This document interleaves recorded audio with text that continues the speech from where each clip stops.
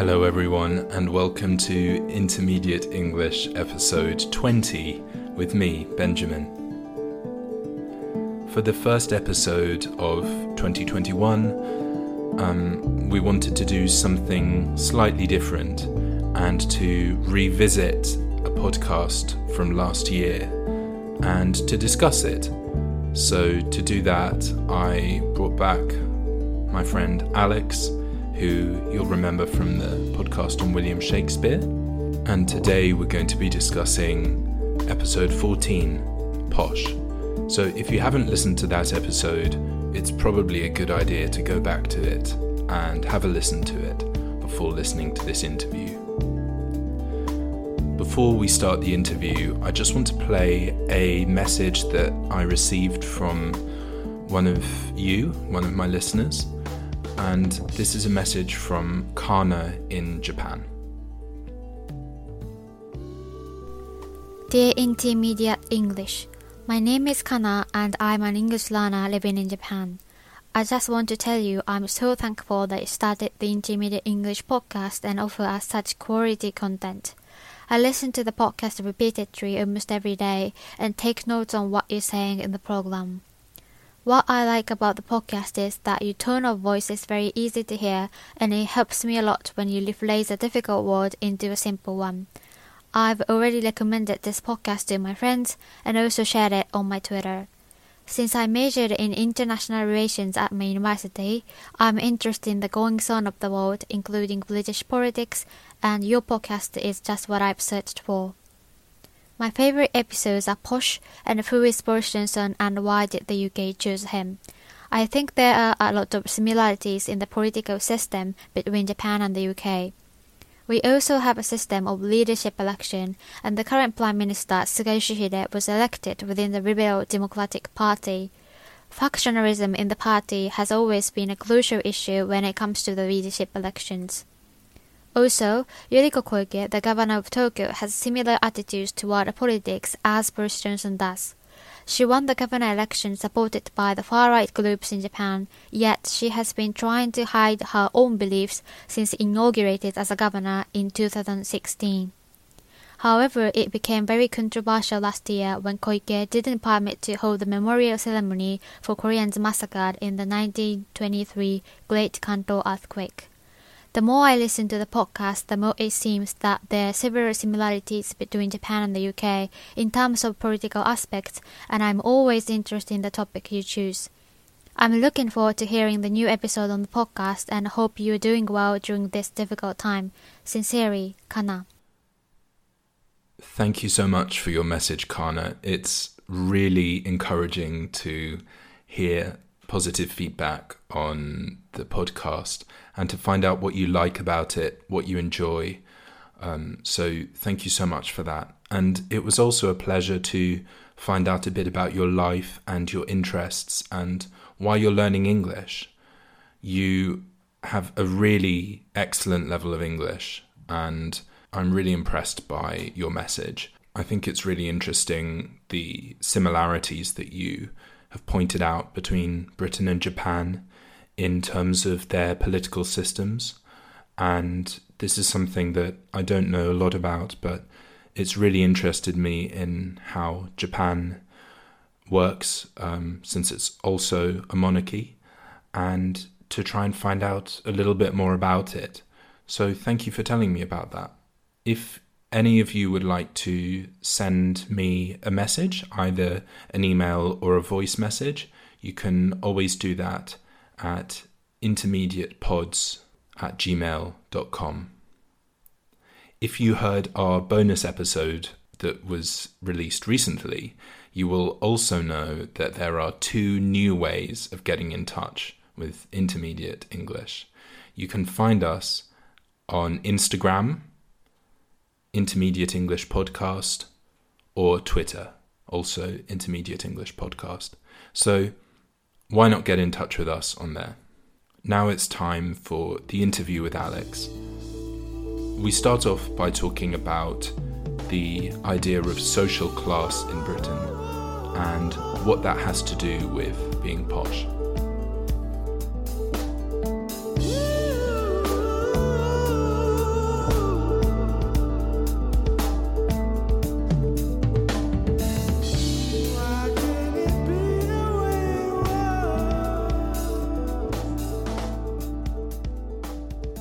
why do you think we have a class system? Do you think that it's something that's worth talking about, something that means anything in 2021? Yeah, I think it is worth talking about. And I think one of the reasons it is worth discussing is that it's less obvious than it used to be, but still very important. So I think that if you are someone visiting the UK or learning about the UK, it might not be as plain as it would have been 50 or 100 years ago that there is this kind of class system that is in the UK. And even if it's less important now than it was, it does still drive lots of the differences in culture that you might see in different parts of the UK, or it certainly plays into people's minds. So normally in the UK, you would talk about there being the working class, the middle class, and the upper class. And I guess when you're talking about posh, lots of times that feels, if not quite the same as upper class, quite similar, and a big overlap between those two things. And historically, that's been a very small group. And then maybe one of the things that's happened more recently in the UK is that the line between middle class and working class is maybe harder to distinguish. And I think interesting, if you listen to a podcast or something from the United States, they would quite often talk about the middle class, and they would mean by that people on relatively low incomes just trying to get by. And sometimes in the UK, you might talk about the working class in those same terms. But I don't think it's that simple. Often the working class, there are certain things that in the UK would be considered culturally working class, even if, for example, the person now has a job, let's say in a more professional role, let's say they became a doctor or a lawyer, which would have been considered middle class jobs, they might still be culturally working class in terms of the sort of culture that they would get involved in, or the sport that they would play, or the food or the drink that they would consume. They might still have a kind of working class culture to them, even though lots of other aspects of their life in terms of their wealth or their profession or their education might be more associated with the middle class. So that kind of blur between the two, I think, means it is worth trying to think about more. You also asked why we have one, or why we have this class system. I don't know. I think it's an interesting question why that is more profound in the UK than it is in other places. I guess, let's say the upper class we have, as you talked about in the podcast on Posh, and I'm sure we'll talk about more, there are kind of certain kind of circles within the upper class of people who get educated in certain places, who get certain jobs, who have certain roles in the running of the country, that they're kind of, I can see how the upper class stays as a very firm circle. I guess maybe we've had quite a strong idea of in the UK of this middle class of people with some level of perhaps of property ownership. They might own their own home, they might own or run a small business, and those kind of professional roles of doctors and lawyers, and quite a developed system around those kind of professional roles. I don't know if that's maybe why we have a more distinct middle class, but some of it is perhaps also about divisions across parts of the country, which we could also talk about. There's probably more of an association with the north of England with the working class, and the south of England with the middle class. And the south of England has often been wealthier, and maybe that's part of what makes that different. Those would be some of my thoughts. Why do you think the UK has a class system? You said you had ideas. Yeah, I think that partly this comes from like Britain's history. When you think about the past, say, 250 years, the fact that Britain was one of the first countries to industrialize at the end of the 1700s, and Britain really was, the most industrialized country by the early 1800s, which meant, lots of factories, lots of manual labor, people working with their hands, people doing jobs that didn't need sort of a degree to be able to do them. Often they were put into these jobs at a young age, sometimes even as children, and would learn these trades and then, grow up doing that same job all their lives. I think that is sort of where this idea of working class comes from to some extent. And that's when people started using the word class in that way to say that there are different classes. This is still an idea that's really important in Britain, that there are certain people who work in factories, and then there are certain people who are lawyers and judges and doctors and factory managers.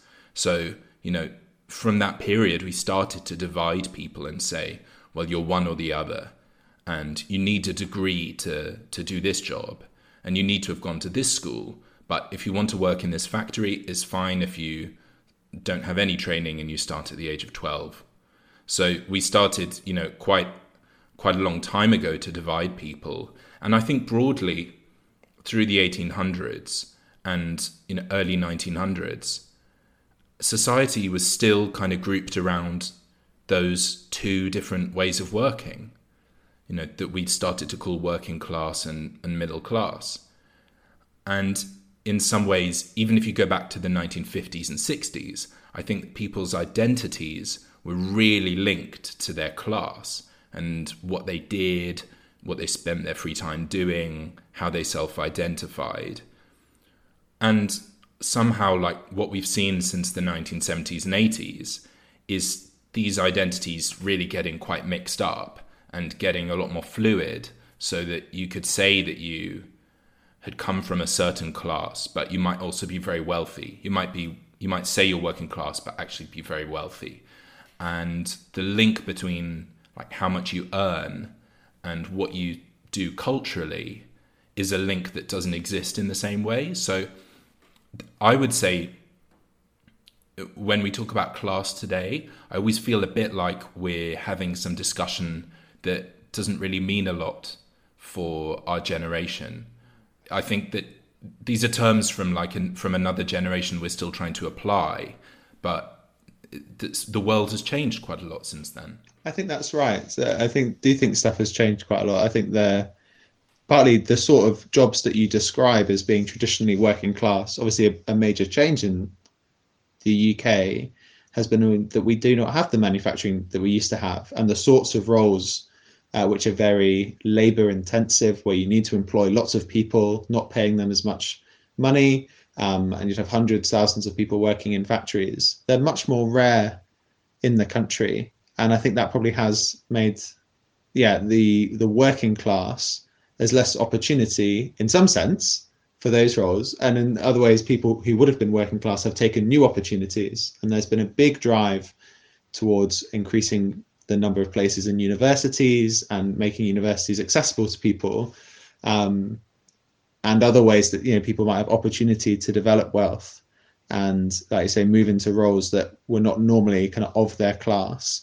I would say it normally feels quite one directional. So it isn't that lots of people who have a working class culture are now taking on these new roles, and lots of people who are middle class are now taking on the jobs that working class people were before.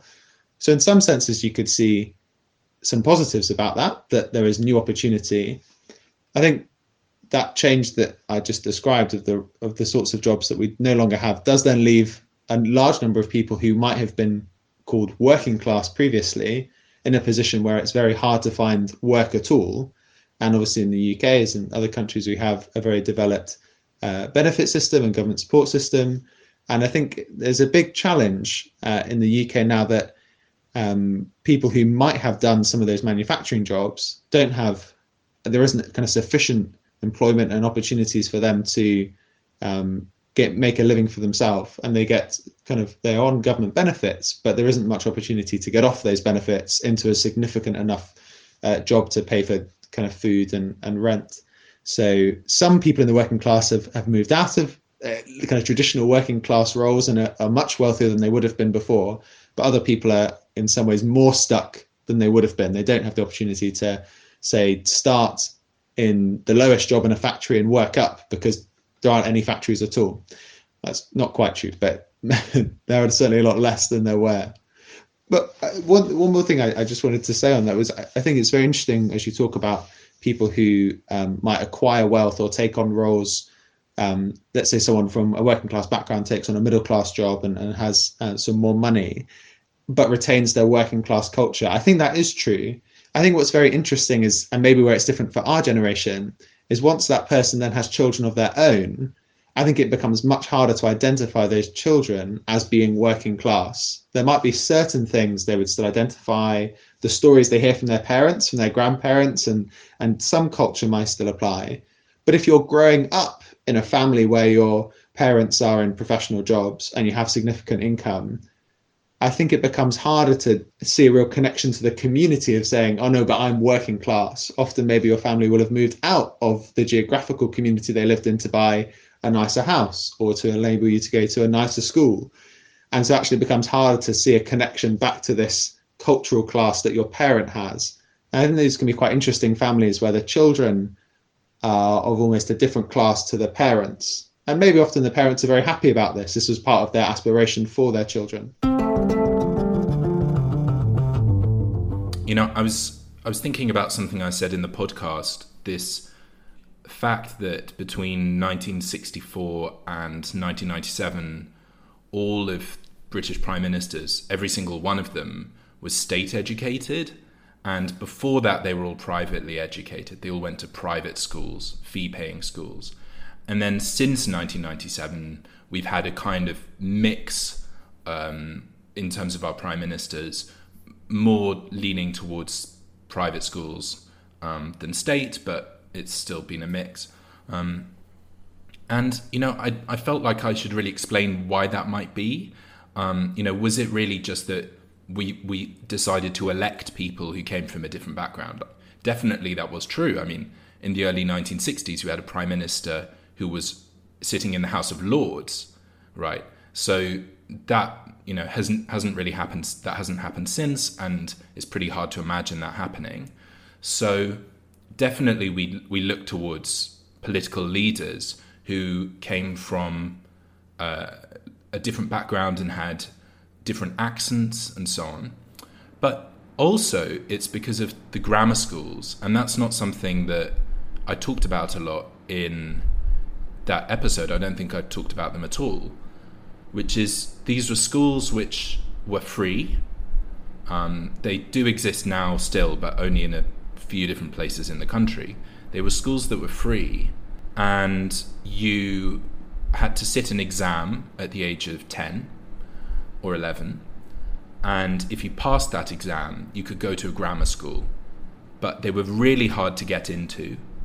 And the result is that a lot of people who couldn't afford to go to private schools, which back then, you know, were far better than the state schools, they went to these grammar schools and had a really top class education where they could then go on to, you know, top universities and basically live a sort of middle class existence in some ways. There was a real link between these grammar schools and class. And sometimes you would have a family where one child got into a grammar school and the others didn't. And that child would then have very different opportunities in life from the others. And in some ways, you know, I'm not saying that this system just produced positives. I think there were lots of issues with it and it's very controversial. But this system did mean that there were lots of political leaders and people running companies and so on, especially from the 1960s onwards, who had gone to these grammar schools. And I reckon that probably plays a part in this story of class in Britain, that you could have people come from a working class background and nevertheless sort of live a middle class existence and be the first in their family to go to university, something that people in Britain often say, that they were the first in their family to go to university. That's a big marker of class, isn't it? Yes, that is. That it's often a question that an employer might survey amongst their staff, not to say whether or not they would give you a job, but as a way of understanding, are they being an equal opportunities employer? Are they employing some people from different backgrounds? Maybe we should just talk about equal opportunities and what that is, because I think that is something that's really peculiarly British, isn't it? So it's quite a broad topic, because some of the way you talk about equal opportunities is around certain protected characteristics. So to say that you should, if someone applies for a job and they are of that their gender or their ethnicity shouldn't be what defines whether they get that job or not. And therefore, a employer should make certain particular efforts to ensure that they're not being biased towards certain people or biased against certain people. That might include things like sometimes they will assess your application without seeing your name, or they will ask you to write your application in a way that doesn't reveal your gender, so that they can make a judgment purely on the skills and experience that you have, and not based on these different characteristics. And there's several more around, so as well as around your sexuality, and your race, and your gender, and your religion. I'm trying to think there are at least that many. There may be. And disability as well. So the idea is that employers are not biased. In other words, they can't be prejudiced against their employees. They can't give a job to someone because they're also white or because they're also male. It's a way of making applying for jobs, what we call blind, so that you can't necessarily see the person, but you can just see their experience and you can give them a job more fairly. And that's the idea. And I think there's a big drive in the UK and many companies to do that. And indeed, they're bound by the law that they have to do that.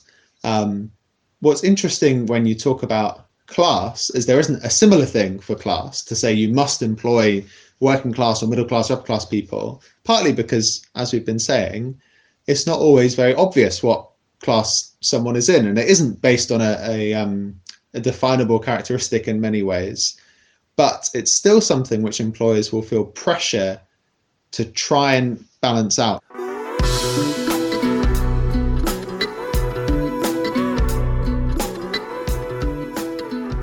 So part of this is to do with an agenda that's called positive discrimination.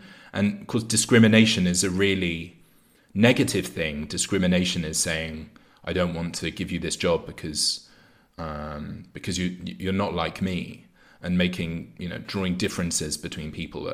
Positive discrimination means saying, we haven't got a lot of people from this background in our company. We haven't got a lot of people from an Asian background, or we haven't got a lot of women in our company. So we should prioritize giving jobs to them. And that's something that is more common in Britain now. So I think that's something worth bearing in mind. That applies to class as well, and to when we get to it, to poshness, which is that there is also positive discrimination. And I was just wondering whether you think it's easier or harder to get a job now, a high-paying job in something like a bank, for example, if you are posh or if you're not. It's an interesting question, isn't it? I think overall, I would still say it's very much easier if you are posh, and we can talk again about what that means and all these different factors that go into being posh, to get a job in those places. I still think it's easier. I think maybe there is, right at the top of those organizations, it may be a little bit more complex. So if you are running, say, a bank or a political party, and you've never had ever in your history a woman or someone who isn't white, or even someone who is working class or has gone to a state school, if you've never had someone like that in charge of your organization, or at least on the top team, then I think there probably would, at this moment in time, be a big pressure to put someone on who is from a more diverse background. So there might be some people who, let's say, are white men who've been to private school and been to these top universities and are now very high, in the middle or near the top of these places, who feel that their opportunities are cut off. But if I'm honest, they're not the people I'm most worried about having their opportunities cut off. They're probably people already doing very well and are just seeing perhaps their last or next to last promotion delayed. And I think personally, that's probably a price worth paying for all the other opportunities that come with this. Sure. I think I agree with you about that. And the fact that, if you come from a background with a lot of money, you just have a lot of flexibility about how you deal with problems in your life. If you lose your job, you have quite a lot of options and you have time to reflect and think about what you do next. If you don't come from a background with lots of money, then that becomes a lot harder. So, the reality is, if you are barred from a job, you're not able to get a job because you're a rich white man, and say it's a director of a company job, and the previous 6 directors of the company were rich white men, then you probably will, be able to go and find an appropriate job somewhere else, or you'll have a lot more possibility to do that. You'll find it easier to at least put the food on the table in the evening than if you come from a background where you don't have a lot of money. So I guess one thing that I want to ask you about is it fair to say that upper class and posh mean the same thing? I think that's a very interesting question. I think my personal reflection would be that posh is broader than upper class. And I think one of the interesting things about posh, and I thought as I listened to your podcast again, is how it's often used in quite a comparative way. So lots of people would say, for example, some people who are working class might consider everybody who's middle class to be posh, or everyone who speaks with a kind of Southern English accent to be posh, or to own your own house, or all these things. Or, for example, you might say that everyone in that 6% of people who get educated at private schools, they must all be posh. But within each of those layers, I think most people, even most people who, for example, go to a private school, might say, no, I'm not. They might say, I'm not posh. And most of them would say that they're not upper class. And I think only a very, very small number of people would ever describe themselves as upper class, even if a slightly larger group might accept that they are posh. Normally, when you talk about the upper class in the UK, you would think, as you said in your podcast, of those smaller numbers of private schools that are kind of very old schools, boarding schools. And you would also think particularly of people who owned a lot of land. And historically, that was one of the main things defining the upper class, was landowners who had very large rural estates, large houses, may have a connection more to the House of Lords, so would have some kind of title maybe in their family or be related to someone who does.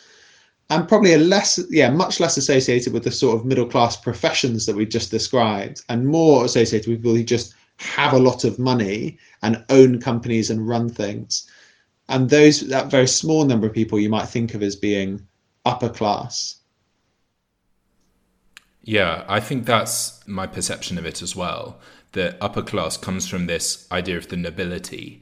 And so to find people now who call themselves upper class is really rare. I mean, even like CEOs of companies, people who direct companies and might be earning millions every year, they probably still wouldn't call themselves upper class, which shows you kind of how removed it is from how much money you're earning now. Whereas you might find people who would call themselves upper class who are very poor nobility, who struggle to keep their, castle lit up and heated in the winter.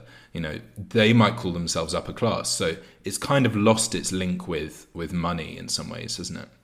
I think that's really quite true. And in your podcast, you talked about how the idea of posh is quite English, and you contrasted it to the French idea of the elite. And I wonder if now in the UK, you might be seeing both of those things at the same time. So you might see elite people, like you say, who are CEOs running companies, very wealthy, who are not posh. And then people who are posh, or you might say are upper class, actually, they might still have a large amount of family wealth, but lots of that money is about owning a large property.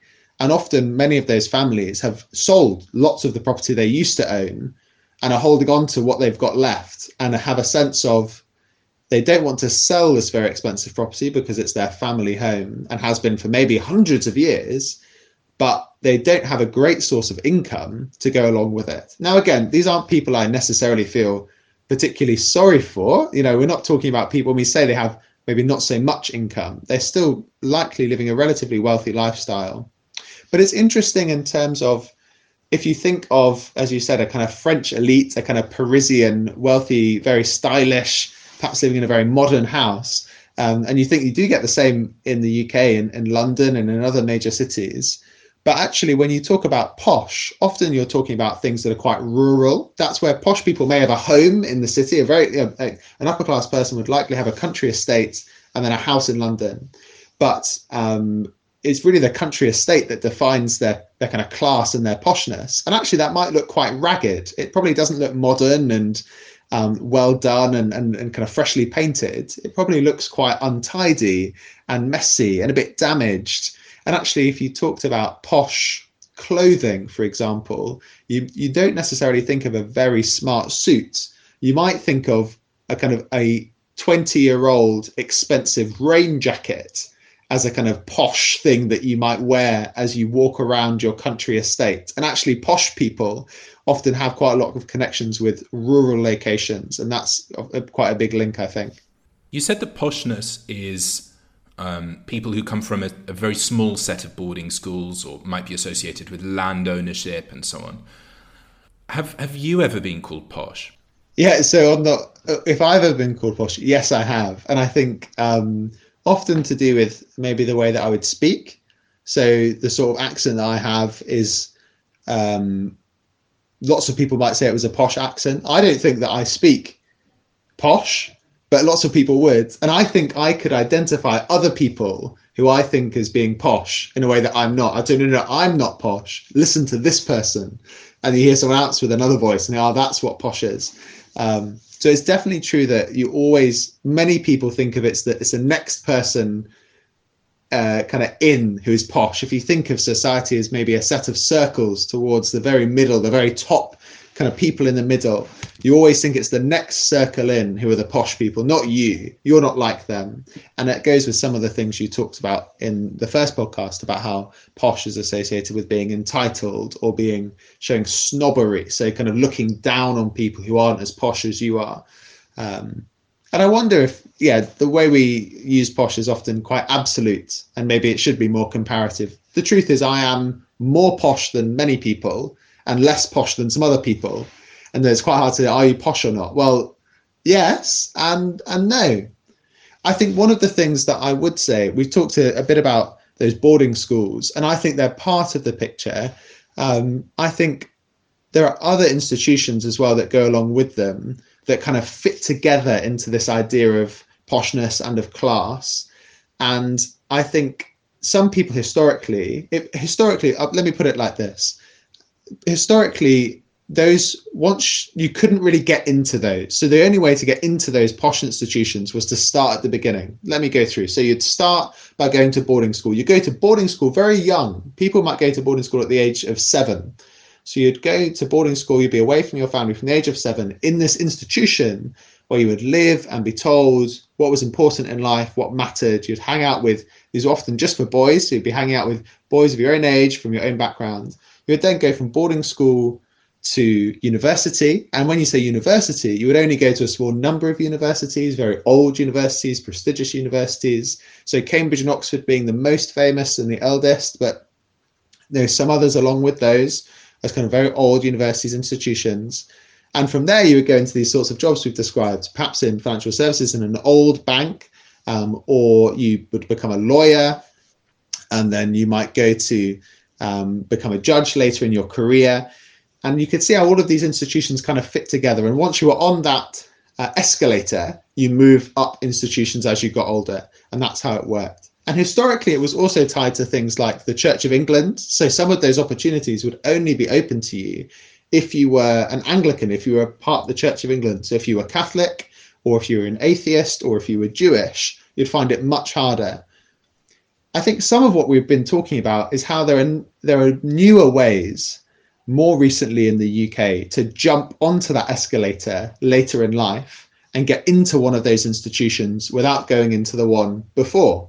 So now you could get into those universities without having been to those boarding schools, or you could get into being a lawyer or into a kind of bank without having been to those top universities. And so people can kind of jump into this little escalator of poshness at a later point.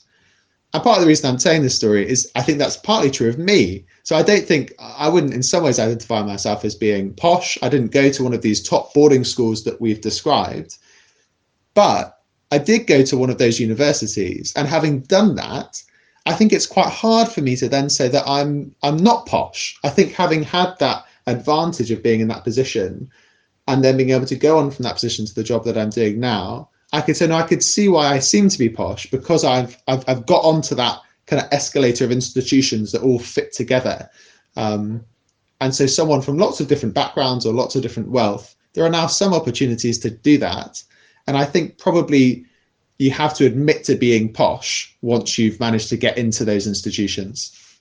Yeah, I agree. And I think, some of that applies to me as well, and in the same way as it applies to you.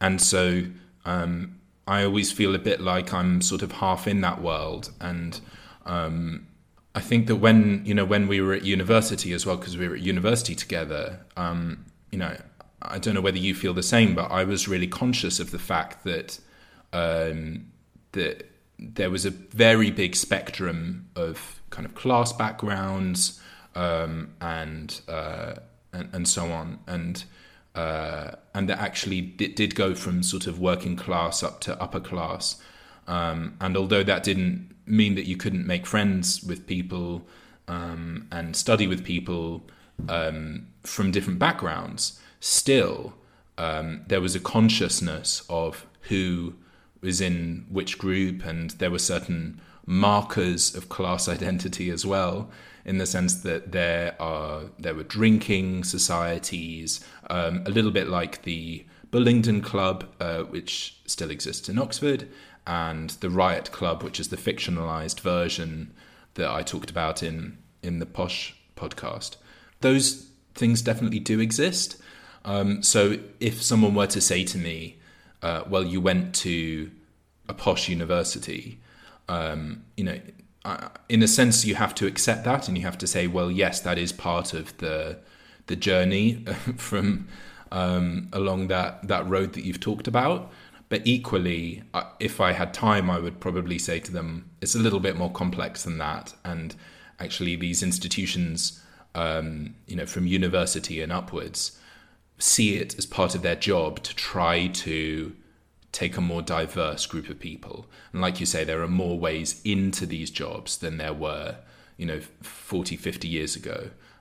So it's become more complex. And yet poshness is something that is really at the center of our society, and it's something we talk about a lot. It's something we use to distance other people from us quite a lot, I think. And, I was thinking, over the last 30 or 40 years, inequality in Britain, the distance between the poor and the rich has actually increased, right? We're living in a more unequal society than we were 40 years ago. And, that is a separate question. It's got a link to poshness, but like we said, your wealth isn't the same thing as whether you're posh. So are we when we talk about poshness and we criticize people for being posh, are we barking up the wrong tree, as we say? Are we really attacking something that we shouldn't be attacking? What's your perspective on that?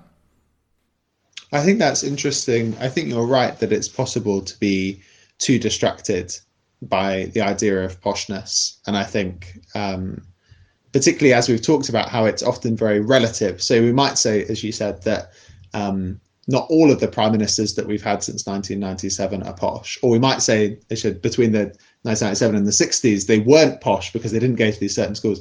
That's not really the whole picture. If you looked at their lives, and like you say, as you talked about your own experience of maybe being posh-ish or having bits of posh as kind of part of your story, and mine as well.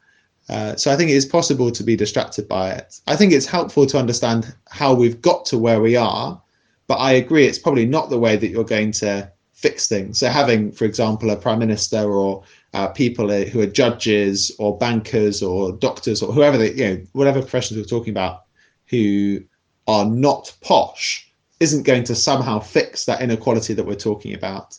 And the opportunities that some people have who come from poorer backgrounds, or from working class backgrounds, or whose parents didn't go to the university, for example, the opportunities that those people have are great, fantastic. But that isn't actually the answer to then lots of other people still experiencing, like I say, increasing wealth inequality. And links back to some of what we've talked about already in terms of the job opportunities that simply aren't really there for quite a lot of people. So the fact that, let's say, 1 in 10 people from we might say a lower socioeconomic background is a phrase that you might use. So someone who doesn't have as much money and culturally is from a more kind of working class background. It's a way of describing that. If 1 in 10 of those people can now become a millionaire, fantastic for them. But that doesn't actually help the other 9 people necessarily. And I think part of what we talked about already in terms of the way that person may then go on to assimilate, to become part of the middle class or part of posh society by the sorts of things they choose to spend their money on, the schools they send their children to, and actually their aspiration may be to send their children to one of these posh institutions so that their children can then on acquire poshness. And actually this connection to the original other 9 people has gone completely. You might elect that person and say, oh, they're not posh. But actually, as you said, that hasn't really done something for those other people in a different situation.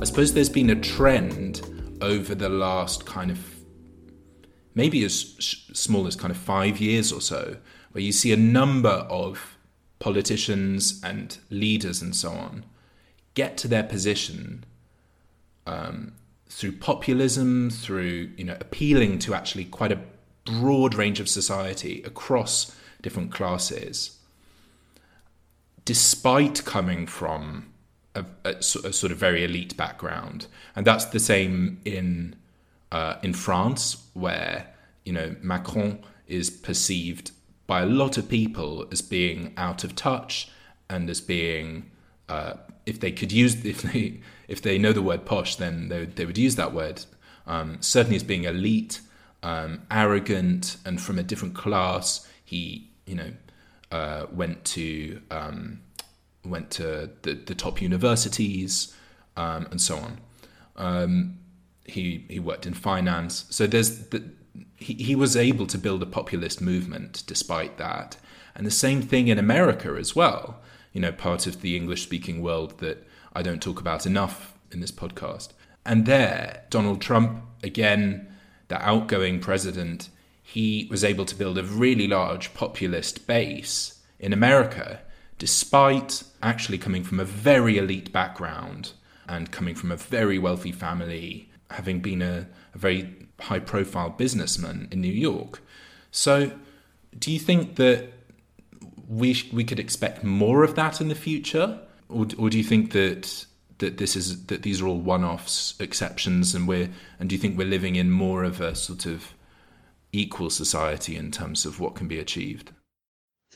That's an interesting question.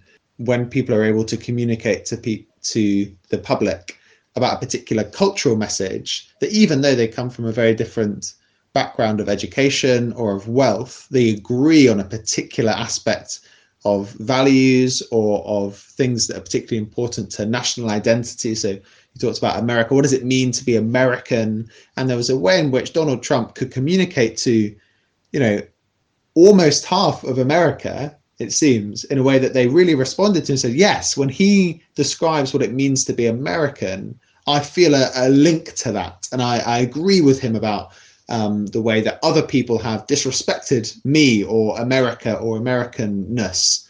I'm less sure how that, the French political system is maybe more complicated and different, but there's still something in the way that Macron is describing a kind of a new leap forward for France and a new kind of emphasis on a kind of, I guess, a nation that people can be proud of. And you can see as he kind of, this is perhaps a more political or personal reflection, the Macron of the last maybe year and a half is maybe not as distinct from Donald Trump as Macron might have originally made himself out to be. And, maybe you can see these things starting to come together. I think personally that we will see more of leaders of that kind, people who are trying to particularly tap into a sense of national identity. I think that will become more important in lots of countries, because I think there are quite a lot of countries who have had, particularly if you're talking about the Western world, so about Europe and about America, countries who have had huge success over the last century or couple of centuries, who are now more challenged and unsure of their place in the world. People will want to know again, what does it mean to be French? Or what does it mean to be American? What can we hold on to and be proud of and define ourselves as the rest of the world changes very quickly? And what might that mean? So I think that will keep happening. And I think that it does lean itself towards individual leaders who have a lot of money and have a lot of opportunity. But then it's how do those people connect with the public who don't have that same opportunity and money? And like you say, in many ways, they've been remarkably successful at making people forget that there's that kind of gap. Maybe the last thing I'd say on it, I think this applies less in the UK, but much more in America, is the way that someone being wealthy or from a kind of higher class in some sense can often be seen as a positive. Whereas I think perhaps in the UK and some other countries, it can be sometimes seen as more of a, if not a negative, then at least something that people aren't sure about. So I think if the leader of the UK was as wealthy as Donald Trump is, people would be quite uncomfortable with that, or they might still vote for them, but they'd be uncomfortable. Whereas I think in America, it's seen as a mark of success to say, well, look, a wealthy person must be someone who could lead our country to become very wealthy. Whereas I think in the UK and maybe more in Europe, people might be more suspicious of saying, or whose interests are you looking out for? So that's an interesting cultural difference, I think. I think you put your finger on it. I absolutely agree with that. The last thing I wanted to, or one thing I wanted to say that we haven't said, which I think is very interesting, in terms of those institutions that we talked about, those kind of posh places, posh schools and posh universities and the legal profession and the buildings in the city.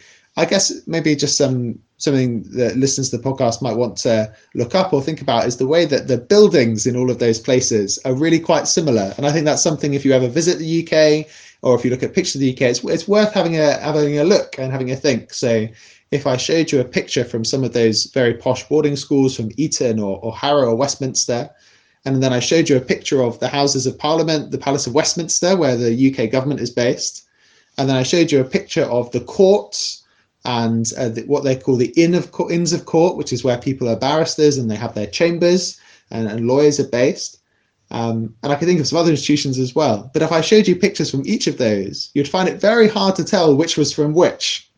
And I think that's just an extra interesting aspect of this, that you can actually see it in the architecture, the way that there was this link between these places, and you would go from one to the other and feel, well, if you went to boarding school when you were 7, you'd be going to, say, to a university at Oxford and Cambridge, and then into, say, politics or into the law. And even the very environment around you would feel like home, because it's this kind of environment you've grown up in since you were a very young boy. And so lots of these men would feel very comfortable spending time with the same people they've always spent time with, in the same buildings they've always spent time in. So I think that might just be an interesting thing for listeners if they wanted to see poshness in kind of bricks and mortar in real life. Then looking at pictures of some of those institutions might help. I'll put some links in the episode description. It's interesting what you say about that. And also these buildings have a kind of resonance outside of Britain too. For example, in a lot of the elite universities, the top universities in America, they have sort of replica buildings from Oxford and Cambridge, or from, very significant buildings in London, or in some of these private schools. You'll find buildings that are pretty much exactly the same, maybe slightly smaller or bigger, in America. So there is definitely something to that you can go from the age of 4 until you retire, basically living and working in places that look exactly the same. And I don't think that's really true everywhere around the world. I think that's something that's really British, that you can even if you can go around the world through elite institutions, and those exist in every country, I'm sure, but they don't all look the same.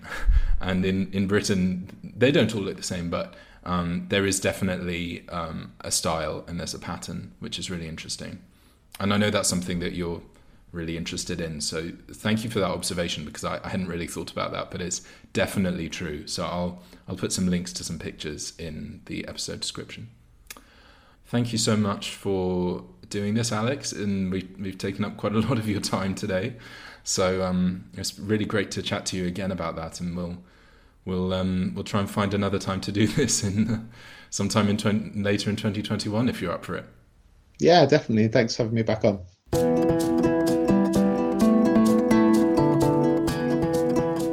Well, I hope you enjoyed the interview with Alex. It was a real pleasure to talk to him again and to put this episode together. Remember, if you want to get in touch, you can do that on Twitter or Instagram, Intermediate English Podcast. You can also send me a message on either of those. That's all for this week, so have a great week and see you next time.